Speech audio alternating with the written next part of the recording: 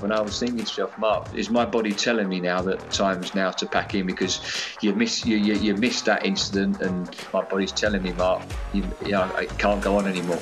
Perhaps my body just started to shut down. This is Football Stories, a podcast that delves into the world of sport and finds some of the more interesting stories from within football. Now, most of this series is from names that perhaps you might not have heard before, but hopefully stories that you will have recognised from football. Some of the big moments from the Premier League down the years. Well, you'll definitely will have recognised today's name, but you might not have heard him talking about his career before, because it is Premier League ref Mark Halsey, ex-Premier League ref, I should say. And it's sometimes easy to forget that referees are people.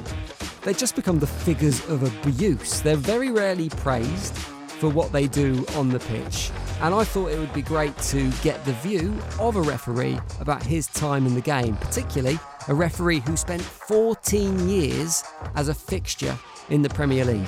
We're going to talk about his time in the top flight, his opinions on refereeing in the modern game, and why he decided to walk away from the sport after coming back from cancer in 2009. Mark Halsey is the referee. Yeah, fine, thanks, Jim. Yourself? Yeah, really good, thanks. I want to start, as is sensible with all these things, at the start. I've always wondered what makes someone become a referee in the first place, because for me, it seems like a bit of a thankless task being the man in the middle. So I want to know, did little Mark Halsey, age 6 or whatever, always have that ambition to be a top-class referee? Absolutely not, Jim.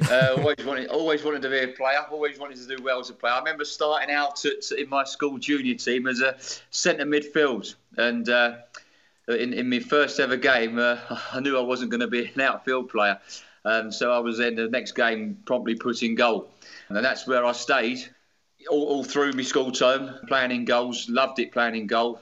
I played, in a Saturday and Sunday team, junior team. We had a good side. I remember playing for our team called Walnut Wanderers, and then we changed our name to Hatfield. I had some great times. Got picked up in my early days with Tottenham. I was there till I was 16, and then was released. Wasn't giving it 100%. I wasn't sure if that's what I wanted to do. Drifted out of football and then back into non-league. Do you think that gives you that kind of experience? I mean, compared to someone like me, for example, having played at a reasonable standard till 16 gives you a little bit of insight into the game. Do you think that helps you in how you manage a game when you became professional referee, that understanding of how it works on the pitch? Yeah, I think obviously I played with a lot of guys that I refereed on a Sunday morning when I first started out. When I first packed in playing football, I think it was when I was about 28, 29, because I just fell out of love with the game. And I said to the guys that, I might think about becoming a referee, try and put something back into it. They said, "Oh, you must be joking." And I thought to myself, well, what am I doing becoming a referee? Because that's the last thing I wanted to do. So it was quite easy for me, because all a lot of the guys I played against, I was then refereeing them on a Sunday morning in the Welling Hatfield Sunday League, and then again in the Hearts County League on a Saturday where I began my career.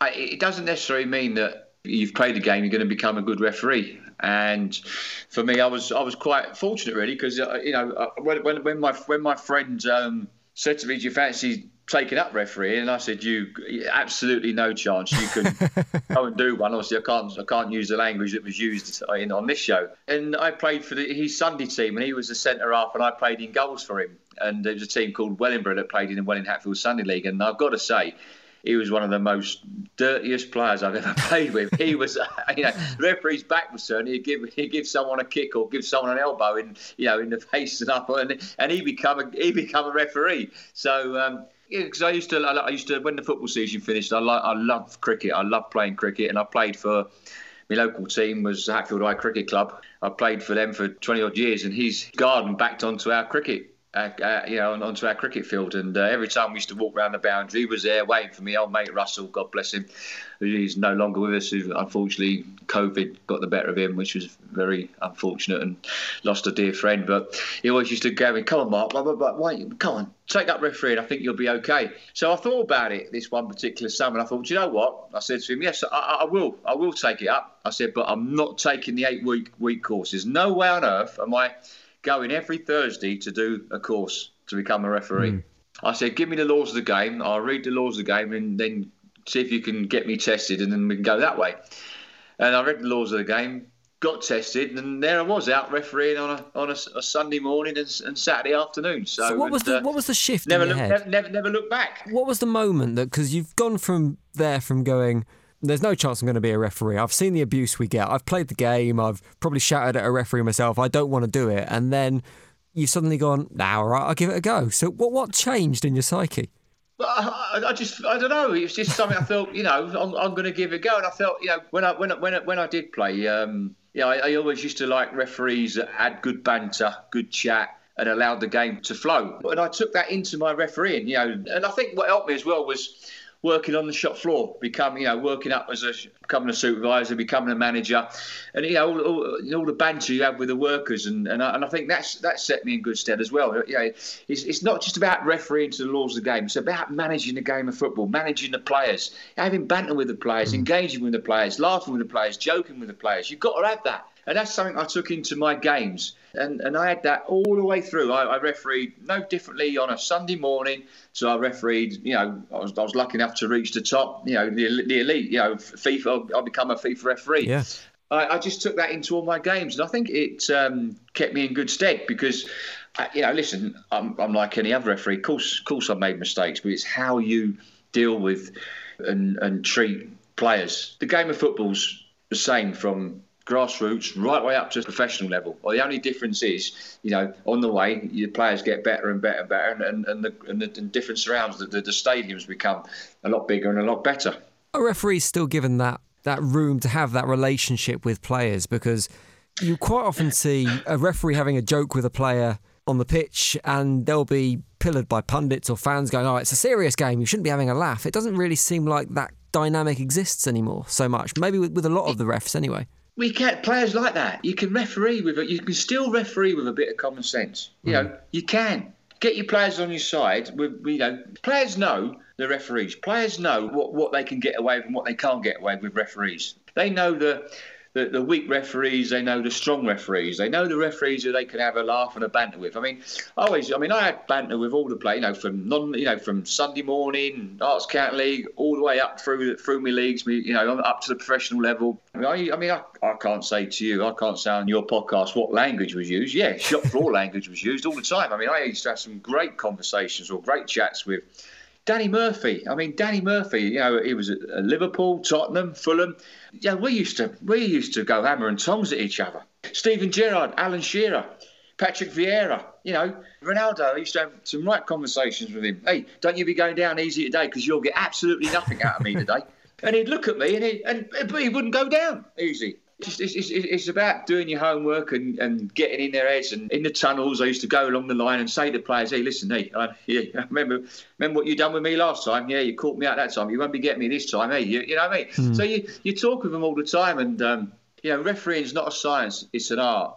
Yes, you do make mistakes, but long as you have that engagement and that rapport with the players, sometimes you can get away with it. And listen, I made mistakes. I made mistakes through my career. I missed challenges where I should have given red cards. And sometimes when you do that and you go home, you think, how have I missed that? How on earth have I missed that? And you're gutted. You feel sick in the stomach. But that's the way it is. It's human. We're all human. You can see even with VAR at the present, we're still making mistakes, even though we've got VAR. But I still referee. I referee in a Veterans League. I still play. I've gone back to playing goalkeeper. I'm 59 years of age. I'm the number one in our Veterans team. I'm the oldest player, 59. I'm still diving around like the cat. Listen, it's about showing empathy. I played last week and I was really embarrassed. We was playing in a friendly. Sometimes I live a little bit out in Spain. I'm backwards and forwards. So we have a player in a team called Orihuela Costa Veterianos, and we were playing a team called Guatemala, and we were doing well. We were playing well, and they had a lot younger players than us, because you can have any age, but you can have 5 players that are from 30 to 35. Our defence is about an average age of about 45, and then all these teams have their 30s to 35 seems to play up front, and they're a lot quicker than us. So we had this referee on Sunday.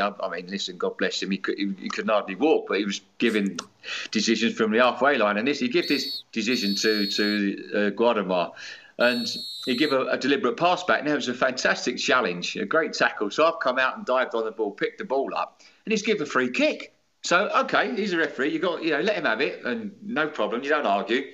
With a back pass, what is the law on a back when a referee gives a free kick for a back pass? Indirect free kick, is it? Yeah, indirect free kick. So, can you score from that or can you not? No.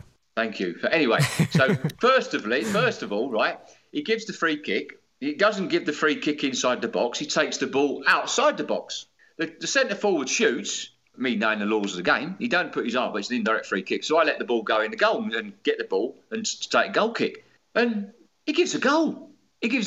So I just lost it.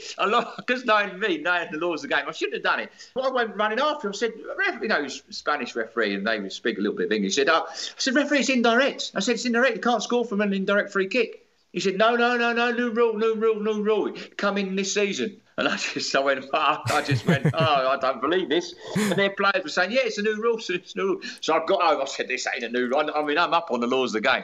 So I got home. I've got the law up. And I just photocopied it and sent it to him, to the away team to say, listen, these are the laws. And I sent it in Spanish so they understood it. So I was fuming. And, but you can understand sometimes. And I thought to myself, Mark, what are you doing? You're a referee. You shouldn't be doing that. But listen. We all have a little bit of red mist now and again, don't we? Even us referees. It's obviously it was a long time between you going and reading that book for the first time, going through the rules and deciding you were going to be a referee to finally reaching the Premier League. That happened in 1999. It was, as I said earlier, a start of 14 years in the top flight.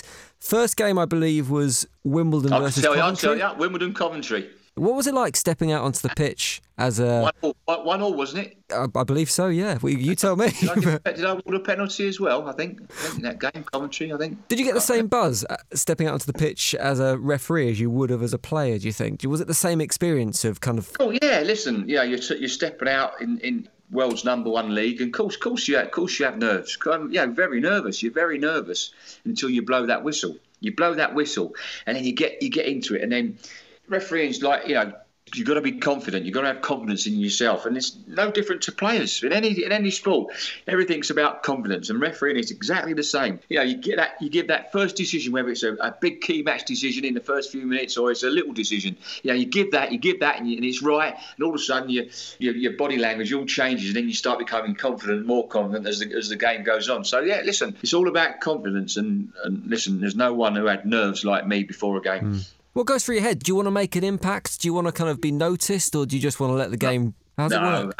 Absolutely not. Well, it's not about referees. It's not about us. It's about the players, and it's about entertainment, and it's about the fans. It's not about us referees. I used to love it if I could just go out there, referee a football match with no yellow cards, no red cards. That was my aim. I mean, obviously that's never going to happen. It happened on a few times. I remember refereeing the Sheffield City derby, United and Sheffield Wednesday. No yellow cards. They couldn't believe it. It was unheard of, but I did. So, it's great. But no, listen, for me, it's about going out there and refereeing the game of football and refereeing for the players and, trying to make it enjoyable for them and for the third team, the match officials, because we're entitled to enjoy it and enjoy ourselves as well.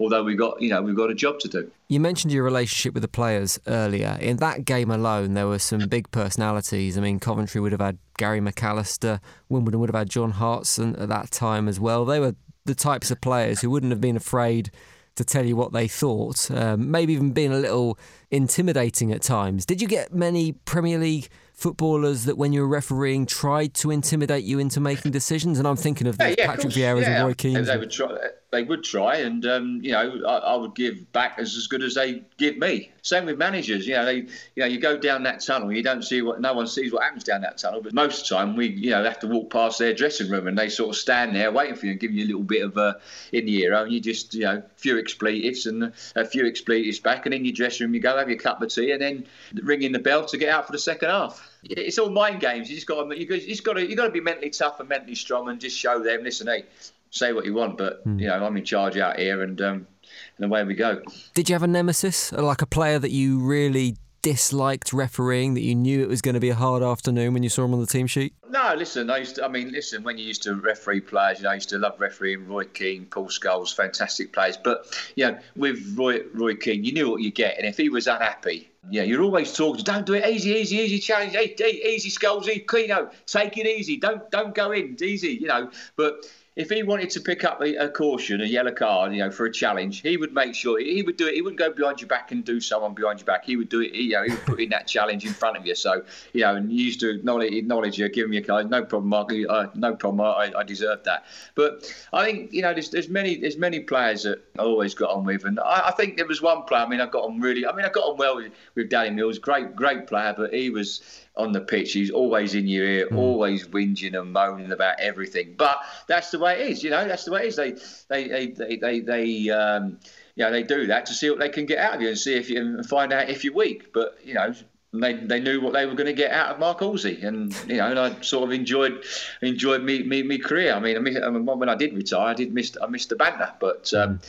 It's even now I still speak to a lot of them, and we have their numbers, and we text and speak and talk about what's going on and decisions even to this day. There's a few times you caught the headlines through the years, not least was with a bit of personal news when you were diagnosed with throat cancer. Now, for anyone, that news is a massive shock that they've got cancer, but for someone who considers themselves fit and healthy, who spends their life in sport, it must be doubly so, I guess. It was difficult times because that year, I think January the 1st, my wife was diagnosed with leukemia, myeloid leukemia, and she's still battling that now. Then come to August 2009, I was diagnosed with throat cancer with a tumour. So it was. I always remember receiving the news 2 days before I was refereeing the first 5:30 game. It was Everton Arsenal on I think it was ESPN. I think it was on. It was on live then, and it was a big decision whether I went to referee that game or not. And because I knew on the Monday I was in the Beaumont in Bolton having an operation. So it was very, very, very tough times that year for us both, for my wife Michelle and me, and our daughter Lucy. It was very, very tough, and but I've come through it. I was told that may not survive, but if I did, I would never ever referee again at the top level, and I just thought that was the inspiration I needed to go and show them that I could. So I'm very lucky and thankful at this present, especially to that wonderful hospital, the Christie, and my Professor Tim Illich. How important was it you to make that return to the top flight? You said it was a motivating factor. Do you think it contributed to you being able to beat the cancer, to have that that point of, I want to get to where I was before? Yeah, I think for me, I think it was to set out and be an inspiration for everybody that had been battling cancer and, going through chemotherapy, radiotherapy like I went through. Me knowing exactly what it was like, because I had a lot of down days, a lot of down days. So I just especially when I came back up, when I got back into the reserve league of the football league, and then into the football league, and then obviously every game was fantastic, and then obviously getting back doing me friendly before the season started at Goodison Park, which I had a great affinity for Everton Football Club and their fans because they know the game of football, and I always got a rousing reception even before my illness there. And I remember going back doing a pre-season friendly against Everton Chile from 26,000 fans, and they presented me with a little memento, and the reception I got was I'll remember that for the rest of my life, as I did at a lot of football clubs, but that was stick with me. And I remember my first football league game at Rotherham, the reception I got there is they always stick with me for the rest of my days. It was your cancer that shockingly became a focus of some of the abuse you received via social media, via Twitter a couple of years later, and it came after you sent off John Joe Shelvey in a Liverpool match versus Manchester United. Now, I'm sure, and I might be wrong, but I'm sure that's probably not the first piece of abuse you received via social media or any other, but you ended up contacting the police on that occasion. Why was it that was the breaking point for you? Well, listen, to be fair, over my career, that was the first really serious abuse that I received. I like to thought that I was, people regarded me as a fairly decent referee, a referee that allowed the game to flow, didn't like you sending off or producing yellow cards. He always gave players a chance. And I think if abuse didn't bother me, going one ear out the other, it's part of the course. That's the nature of the beast that we're in, and you accept that, and people pay their money, and they can, if they want to shout abuse at you. You see a lot of abuse, a lot of players getting upset now, quite rightly so, when hear racial comments, and we don't want to hear that because it's not right. But some of the abuse us referees used to get, was way below the belt, and we have to put up with it, and you got to be mentally tough. But when the abuse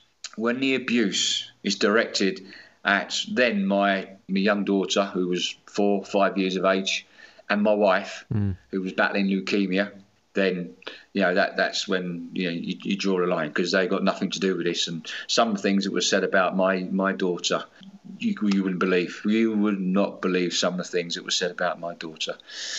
An innocent little girl, and you wouldn't believe what they wanted to do to her. So we'll leave that at that. You can use your imagination. I think anyone who's a parent can probably see exactly where you're coming from and can understand where you're coming from as well. Does that kind of abuse ever make you question yourself in terms of the decisions you make on the pitch? You go, well, if that person feels really strongly, maybe I did get it wrong. Yeah, absolutely. I mean, there was a couple of times, I think that was the season I decided that was it for me. I think that was the 2012-13 season. There was a couple of things that happened in that season, and normally I don't miss things, or I don't miss. There was an incident at Wigan, Newcastle, where there was an horrendous challenge by McManaman on a Newcastle player, and my view was blocked by a player, and I just didn't see it. No one reacted, and when I saw the challenge, and I thought, how have I missed that? That's an awful challenge. And then you start to question yourself, because I obviously sometimes I was sitting in the dressing room thinking, do you know what, I don't want to go out for the second half, because I put my body through so much in coming back and getting myself fit. My body was starting to shut down because of the chemo and the radiotherapy that I went through. And I was questioning myself, and I was thinking to myself, Mark, is my body telling me now that time's now to pack in, because you missed that incident, and I missed another incident, and you start questioning yourself mentally, and you're thinking, do you know what, I think perhaps this is it for me. I think my body's telling me something. My body's telling me, Mark, I can't go on anymore. The rigorous training regime we have to put in, and obviously with what I'd gone through with my treatments, and perhaps my body just started to shut down. The second biggest headline you received was after you stepped out of the game. It was back in 2016 when you said, I think it was on social media, you said it originally, that you'd been directed to say you'd missed in-match incidents that you'd witnessed during the game. Yeah, I think that was just typical media and everything jumping on something. I mean, listen, it happened once, and what it was is it was a game at Britannia Stadium between Stoke and Blackburn. Obviously, you have Necessors there. Big, you had Nzonzi for Blackburn, Ryan Shawcross, two big players, and went at each other hammer and tong, which is you like to see battles. And there was challenges going on, and there was nothing untoward, and Assessor game had finished, everyone shook hands, Assessor come in, well done Mark, excellent game, no problems at all. We didn't pick anything up, and I remember because on the Sunday I'd been notified that my good friend Gary Speed had sadly lost his life. That was devastating. I remember my assessor phoned up and said, I've just seen the incident on Match of Day. Do you not think that perhaps that challenge by Nzonzi was a yellow card? I said, listen, look, for me, no. I said, but listen, if you want to put that, you didn't say anything about it in the dressing room, but if you want to put that in your report, I don't care, because what happened with Gary, that was it. I wasn't bothered. So, listen, we had the meeting. It was a difference of opinion. The management come to me and said, look, watch this. I believe this challenge here is a red card. I said, well, I don't. He said, but I do, and that's all it was. He said, well, that's a red card challenge. You need to inform the FA, and that was it. It was a difference of opinion, and my only regret on that day was that I should have been stronger, and I should have just said, no, I'm not changing from what I'm not re-refereeing the game. I should have been stronger. So I blame myself that day. That's all it was. In any walk of life, if your manager tells you to do something, you have to do it. You have to do it, and that's all it was. And that's all it was. The latest news about your team, the biggest stories from your terraces, the most exciting moments from your week. Forget the clickbait and listen to real fans bringing you real news every single day from the Premier League. Listen and subscribe now wherever you find your podcasts by searching Football Social Daily. I suppose that is the challenge of a referee, isn't it? On one part, you're there to make sure the rules are obeyed, but on the other hand, you just need to make sure it's kind of fair. And I guess that's where what you say about you referee with common sense, that kind of comes into play. Jim, just let me give you a yellow card there. It's the laws of the game, okay, not the rules. Sorry. The rules.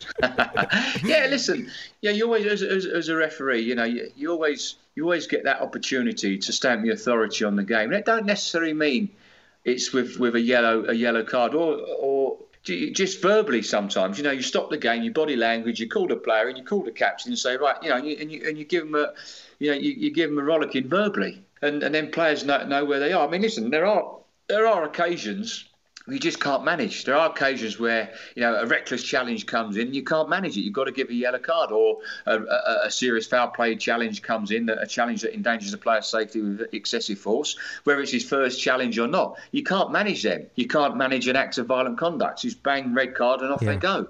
You referee with a smile on your face. As I always say, you can smile with the players, you can joke with the players, but when you get that chance to stamp your authority on the game, you must do that. And that's at any level, whether it's grassroots or semi-professional or professional football. It's no different with the players. All the players are the same mentally, and it's like it's having awareness of what's going on around you. If you're not aware or physically, mentally fit for that game, you're gonna lose control of that game, because if you're not aware of the little niggles that are going on around the field of play, like the 9 and 5, the 5's just passed the ball out to his right back, and all of a sudden number 9 just catches him late, and you don't see that, you don't keep your gaze vision, and you don't give that. Then that 5's going to think, well, the referee's letting that go today, I'm going to give him a little bit back. And then obviously, you've got loads of little niggles, and then you're getting 1, 2, 3, 4, 5, 6, 7 yellow cards because you've not picked up that first instant in the first 5 minutes, a little niggle. You keep your gaze vision, you see that little challenge, hey, you're playing advantage, hey, I've seen that, cut that out, So it's about reading and reading the game and being aware of what is going on around you. You mentioned authority being important as a referee. Now, for me, some of that authority is being taken away by one of the biggest changes in terms of refereeing, I guess, which would be the introduction of video refereeing. And This is a time when referees are under huge pressure anyway, probably more so than they have been in a long time. Do you think VAR in itself undermines the job that you were doing? No, listen, I personally think VAR is good for the game, okay? And that's a big if, it's implemented correctly.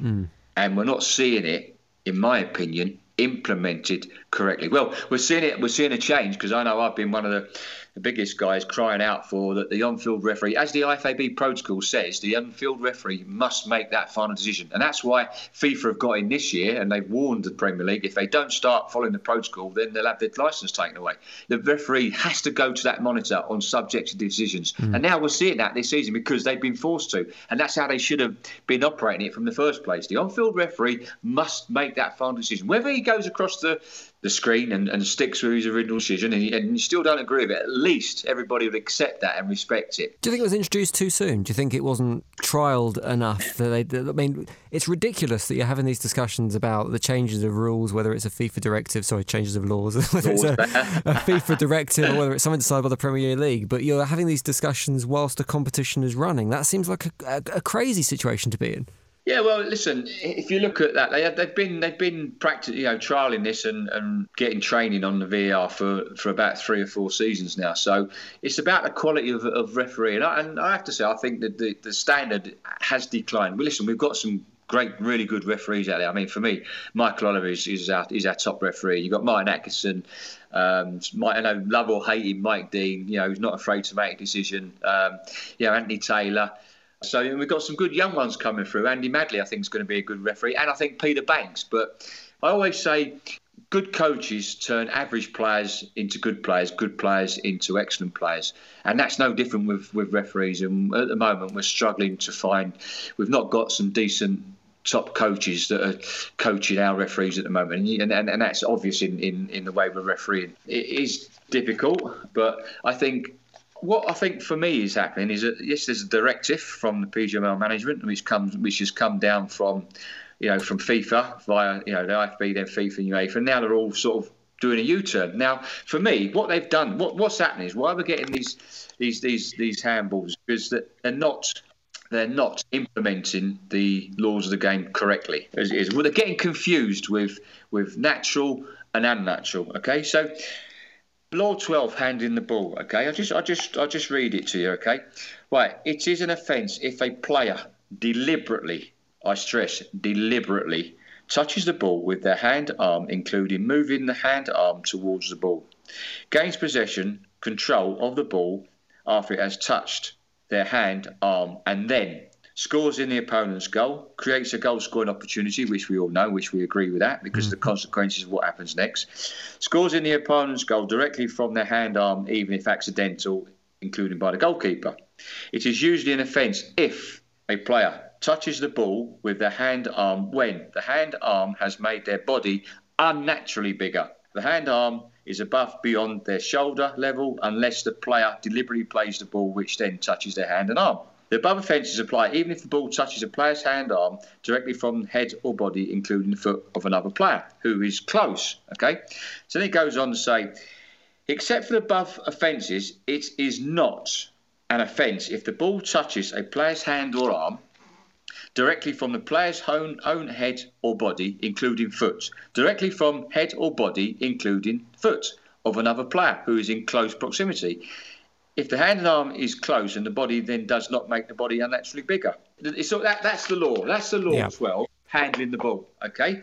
So what they're getting confused is with natural and unnatural. And that's why we're having all these problems, because there's no leadership and direction coming from the PGMOL. Should it be about intent? Because ultimately it's whether a player's trying to gain an advantage, and intent's not something you can prove with slow motion or replays or anything like that. Intent's in your head, surely, rather than actually something you do physically. Listen, Jim, intent has been taken. Intent is not in the laws of the game. It's deliberately. He deliberately moves his arm towards the ball. He deliberately puts his arm in the air. He deliberately makes himself bigger. His arm is in a natural position. It's about a deliberate act. It's all about a deliberate act. Was it a deliberate act? Was it not a deliberate act? So if you're refereeing today, if you're in this situation, if you're still in the middle, you've got the whistle, how do you handle this situation? Because you don't feel like you're getting the leadership you need from above. You're given the task of implementing these rules on the pitch, and at the same time, you're the one that's going to get the criticism. You're the one that's going to get the stick for getting these decisions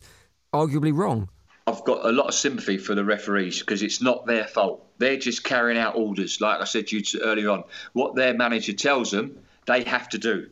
But they could still go to that monitor. As soon as they get told to go to that monitor, then they're feeling, oh, we've got this wrong, I've got this wrong. So they're looking. So you can look at that, you keep looking, and it's in slow motion. Now, they've got to be looking at the monitor in real time. So if you slow things down, you can make it look like violent conduct. You can make it look like a red card challenge. You could make it look like it's handball. But I would like to see them go across it. I'd love to see. I know some of the referees. I know they didn't want to give those decisions. You talk a lot of sense, Mark, and you talk with a lot of passion as well. Would you like to be involved in an official capacity in helping shape the way the game is managed? Jim, absolutely. But unfortunately, didn't leave on good terms with the management. So, but listen, that's gone. It's about today. It's about improving and the development of referees today. Not what happened six years ago, but now. Everybody deserves a second chance. But I enjoy what I do now with my newspaper columns and my ref lounge and keys to football. We do a ref watch every Monday now to counteract ref watch on Sky, because as much as I respect Dermot Gallagher, he does come out with some nonsense. Always enjoy hearing your thoughts and reading your words, Mark. You are one of the voices of reason when it comes to refereeing. Any regrets when you look back on your career? Anything you wish you'd done differently? Yeah, I suppose we all look back and we have regrets. I think I could have been a little bit I don't know. I look back and I think sometimes I was a bit at loggerheads with management over different issues and different things. I wear my heart on my sleeve, and I say how it is, and I say what I think. And obviously I think that upset them. But some people just toe the line and say nothing. And that's not me. I think the one thing people say to me do you not regret ever doing the FA Cup, getting the FA Cup final? Well, yeah, I'd love to have done the FA Cup final, but obviously the face didn't fit. But I think I'll get something better than that. I think, over the course of my career, the players, I always hear that the players and fans always thought I was a decent referee, a good referee, and that means more to me than anything else. If you were going to pick one moment, I want you to imagine that on the wall of your office there's an empty frame at the moment, and you can snapshot one moment from your career and stick it in that empty frame to remind you of the pinnacle, the highlight. What would be in that frame? I don't know. Listen, I've had some great memories, made some wonderful friends who I'm still friendly with now. Through refereeing on the Premier League many years. I think if I look back, I think that the day I stepped out, the 2011-12 season. I think it was the Wigan-Blackpool. I think it was 2011-12. My first game back in the Premier League.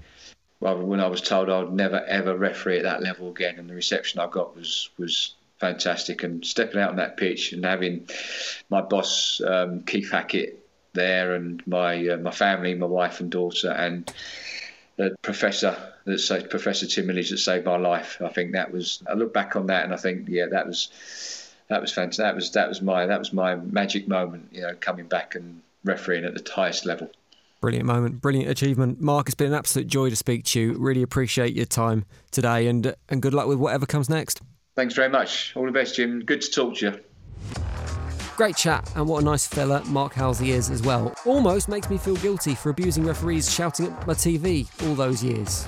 Almost. You can check out the other shows in this series if you haven't done so already. You can hear my conversations with people like the Arsenal physios Gary and Colin Lewin, the man behind many of Manchester United's terrace chants, Pete Boyle. And there's a really cool chat with a guy called Kieran Maguire on this series as well. He's the guy behind Price of Football, and we talk about some of the murkier dealings in football finance. A really interesting chat. Make sure you click subscribe now. You'll get all those shows whenever they're published, along with season 2, which should be out in the new year. But for now, thank you for listening. This was Football Stories. Football Stories is a Sports Social production and part of the Sports Social Podcast Network. Hosted and produced by Jim Salverson, with additional production support and imaging from Ant McGinley. Find more great shows or join the team at sport-social.co.uk. Sports Social Podcast Network.